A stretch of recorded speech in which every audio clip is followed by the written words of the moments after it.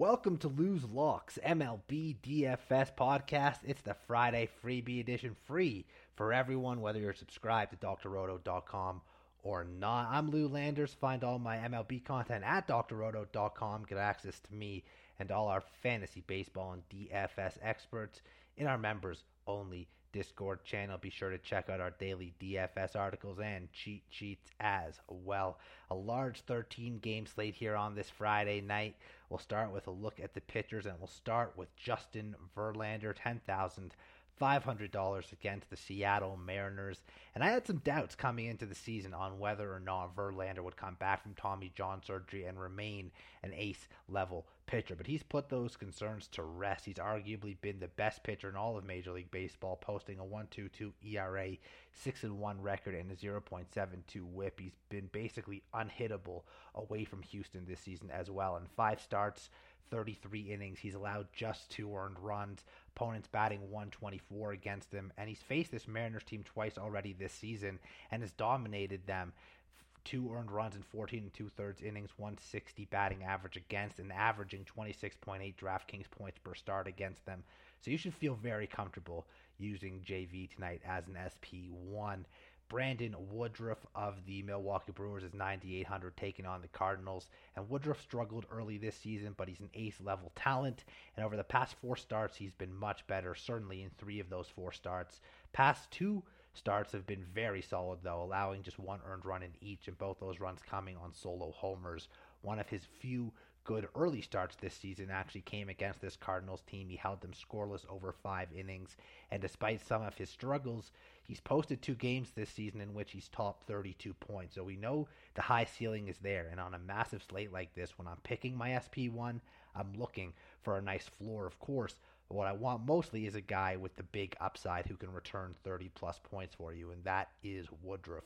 Shane Bieber of the Guardians, 9,000 against the Detroit Tigers. And Bieber probably the best price of all the ace pitchers on this slate. Overall numbers skewed a bit this year because of one horrible start versus the Toronto Blue Jays, where he allowed 7 earned runs in 3 1/3 innings. But beyond that, throwing a quality start in 5 of his past 6 outings, just dominated this Tigers team to the tune of 10 strikeouts and 27 DraftKings points. He's been much better when pitching away from Cleveland this season. The road ERA over 3 runs less than it is at home. And of course, taking on this Tigers team is a great place to be. They're one of the worst offenses in Major League Baseball statistically. 30th in runs, 28th in hits, 28th in average, 28th in OBP, 30th in slugging, and 30th in homers. There is a cheap pitcher that you should take a look at tonight, though, and it's going to allow you to pay up for some stacks and get any of those SP1s I mentioned. It's John Gray of the Texas Rangers, priced at just $5,500, taking on the Oakland A's. And Gray has battled some injury issues this season, all minor, of course, but he's finally coming off a start in which he went 6+ innings, topped 90 pitches. Past 3 starts overall have actually been pretty solid, scoring no less than 12.7 points, scoring as high as 19.4 points. And those numbers, although don't sound that exciting, he's just $5,500 tonight. So 12+ points is all you really are asking for. Good news is 20 points isn't out of the question either, based on how he's been pitching lately, where he's pitching tonight, and who he's facing. Oakland, a pitcher's paradise. Facing the A's is a pitcher's dream. They're 28th in runs, 30th in hits, 30th in average, 30th in OBP, 29th in slugging, and 28th in home runs. So there's a chance for Gray to nearly 4x his price here. Over to some stacks. We'll start with the Boston Red Sox taking on Kyle Bradish of the Orioles. Red Sox on fire offensively. They seem to be putting up big game after big game, and a lot of that damage coming from their top 5 or 6 hitters in the lineup. So using these guys, it's been paying off. Could again tonight in a very strong matchup versus Bradish, who's given up at least 1 homer in every start this season, 9 earned runs over his past 2 games. And now he's got to take on a hot-hitting team in the Red Sox in one of the best offensive ballparks in the league in Fenway Park. Trevor Story, Xander Bogaerts, Rafael Devers, JD Martinez, Kike Hernandez are the bats I like the most.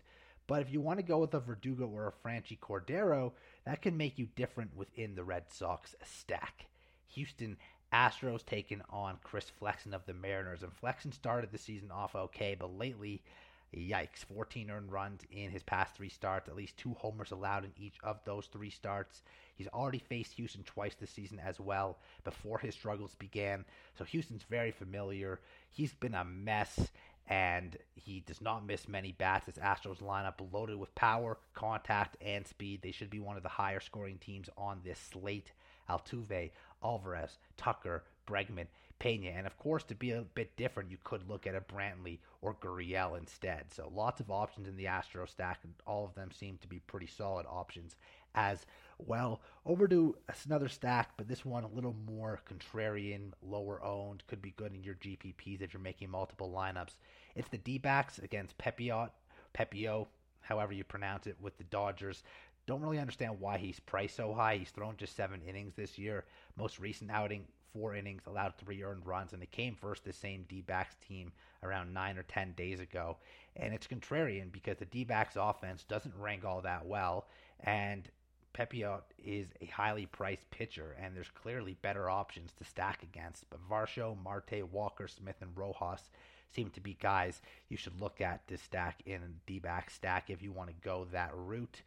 Over to some values at 3,500 or less. I'll start with Kike Hernandez. He's exactly 3,500, taking on Bradish, part of that Red Sox stack. And I'm going back to him after using him last night. He was a value play on this show, and he homered for us. He's the leadoff man in Boston, has a 6-game hitting streak, 2 homers over his past 3 games. Good way to get a productive player in there at a cheap price in a good stack. Another one I'm looking at, haven't thought about him in weeks. It's Luke Voit, $2,900 taking on Jose Quintana of the Pirates. Overall, Voigt's not having a first good season in San Diego.